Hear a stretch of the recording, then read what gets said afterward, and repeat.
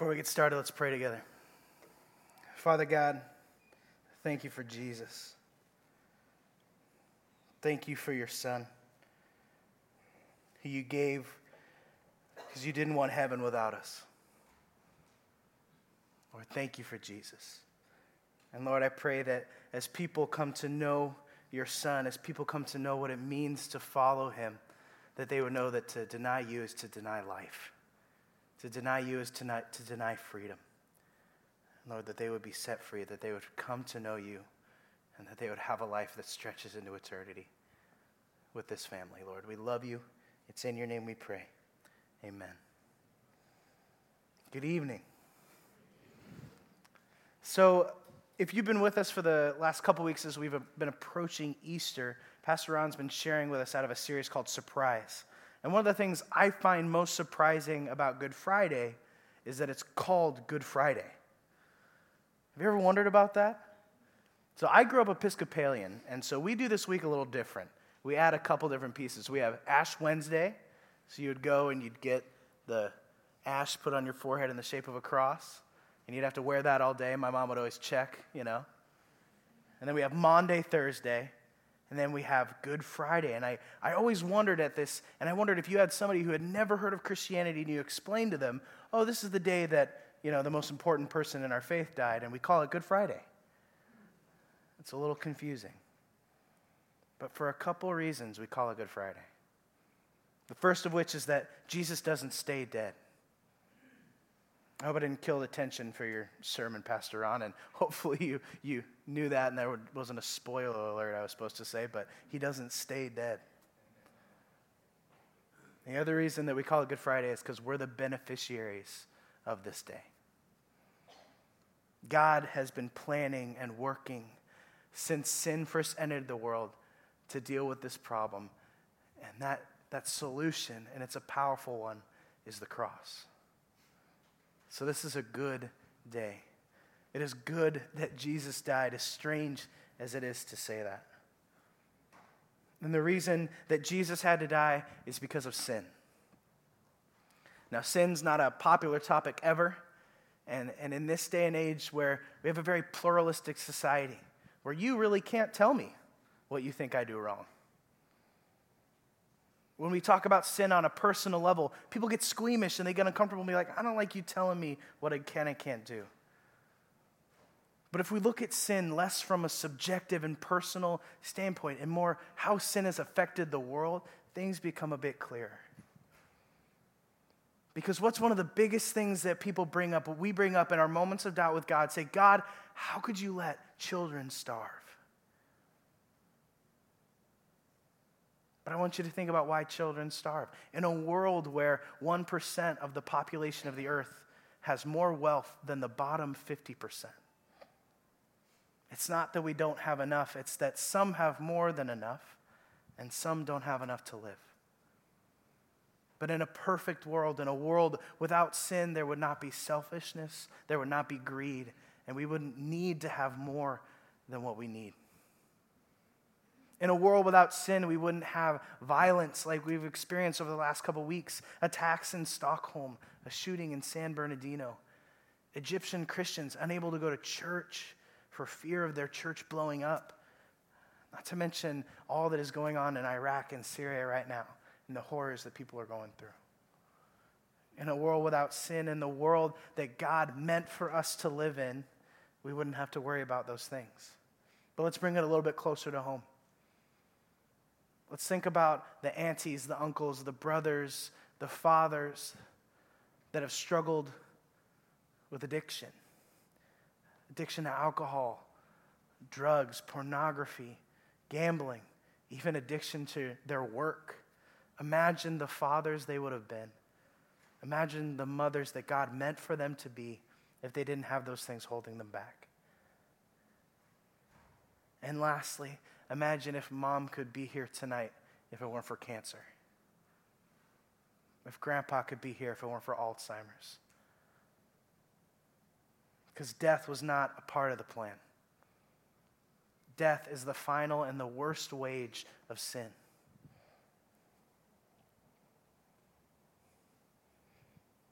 But sin's been a problem throughout. A lot of times we look at the Bible and we think, maybe in here I'll find some really good people. But if you're looking for good people, the Bible may not be the best place to look, save for one. If we look throughout the Bible, it's a lot of people, sometimes in God's name, doing things that you and I would never do. Think about Jacob. Jacob, who ends up becoming named Israel, who's the father of the nation that becomes God's people. But Jacob's name means he who grasps the heel. He's an usurper. He steals his brother's blessing. Moses, who's the most well-known and powerful prophet of the Old Testament, was a murderer. Do you know that? And David, the king of Israel, the man who wrote many of our Psalms, the man called a man after God's own heart, took murder to a whole nother level. He saw a woman bathing on a roof and he wanted her, so he killed her husband. And then we have Peter, a man who walked on water with Jesus, but when pressured, says he never knew the man out of fear. The Bible's not full of choir boys. The Bible's not full of perfect people. It's full of broken people. And I'll tell you, in this series that we're talking about surprise, I'll tell you what the most surprising thing about Good Friday is. The most surprising thing about the cross and what Jesus went through, the most surprising thing is who the cross is for. We would expect the cross to be for the good people, the people that have earned it, the people who can say that they deserve the cross, but it's not true. The cross is for the broken. The cross is for the people no one cares about. The cross is for you and the cross is for me. And we shouldn't be surprised, but we are, because we look in Mark 2, and Jesus is listening to some of the Pharisees saying, "Why do you spend so much time around sinners?" And this is what he says. He told them, "Healthy people don't need a doctor, sick people do. I've come to call not those who think they are righteous, but those who know they are sinners." Let me phrase it this way. Did you know that the cross was just as much for Jacob in that moment when he got his new name? The story of Jacob is that he wrestles with God, and he earns the name Israel, which means he who contends with God. But the cross was just as much for him as it was when he stole his brother's blessing. The cross was just as much for Moses, the murderer, as it was for Moses, the deliverer.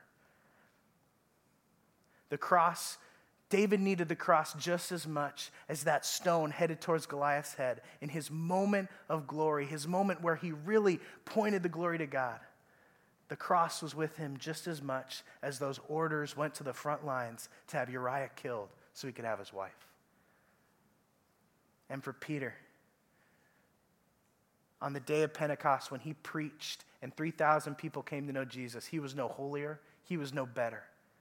He was no more deserving of the cross than the day he denied Jesus 3 times when he sold out his friend. And for you, there's never going to be a point where you've come to church enough and you've memorized enough of the Bible and you found this level of Christian enlightenment where you don't need the cross desperately. But on the other side of that is the truth that there's no pit deep enough. There's no sin black enough. There's nothing you can do that the cross won't be right there next to you and ready for you.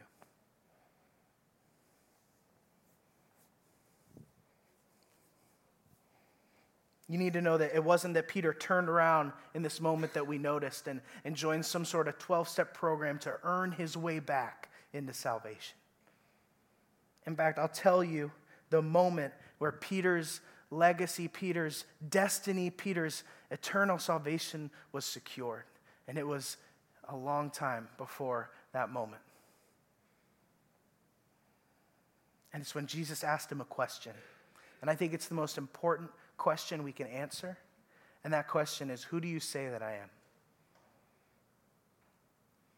Jesus says, hey, who do people say that I am? And they give him all these answers. And he looks at Peter.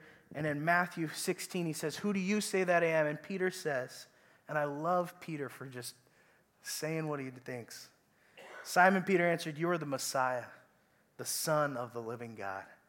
And Jesus replied, "You are blessed, Simon, son of John, because my Father in heaven has revealed this to you.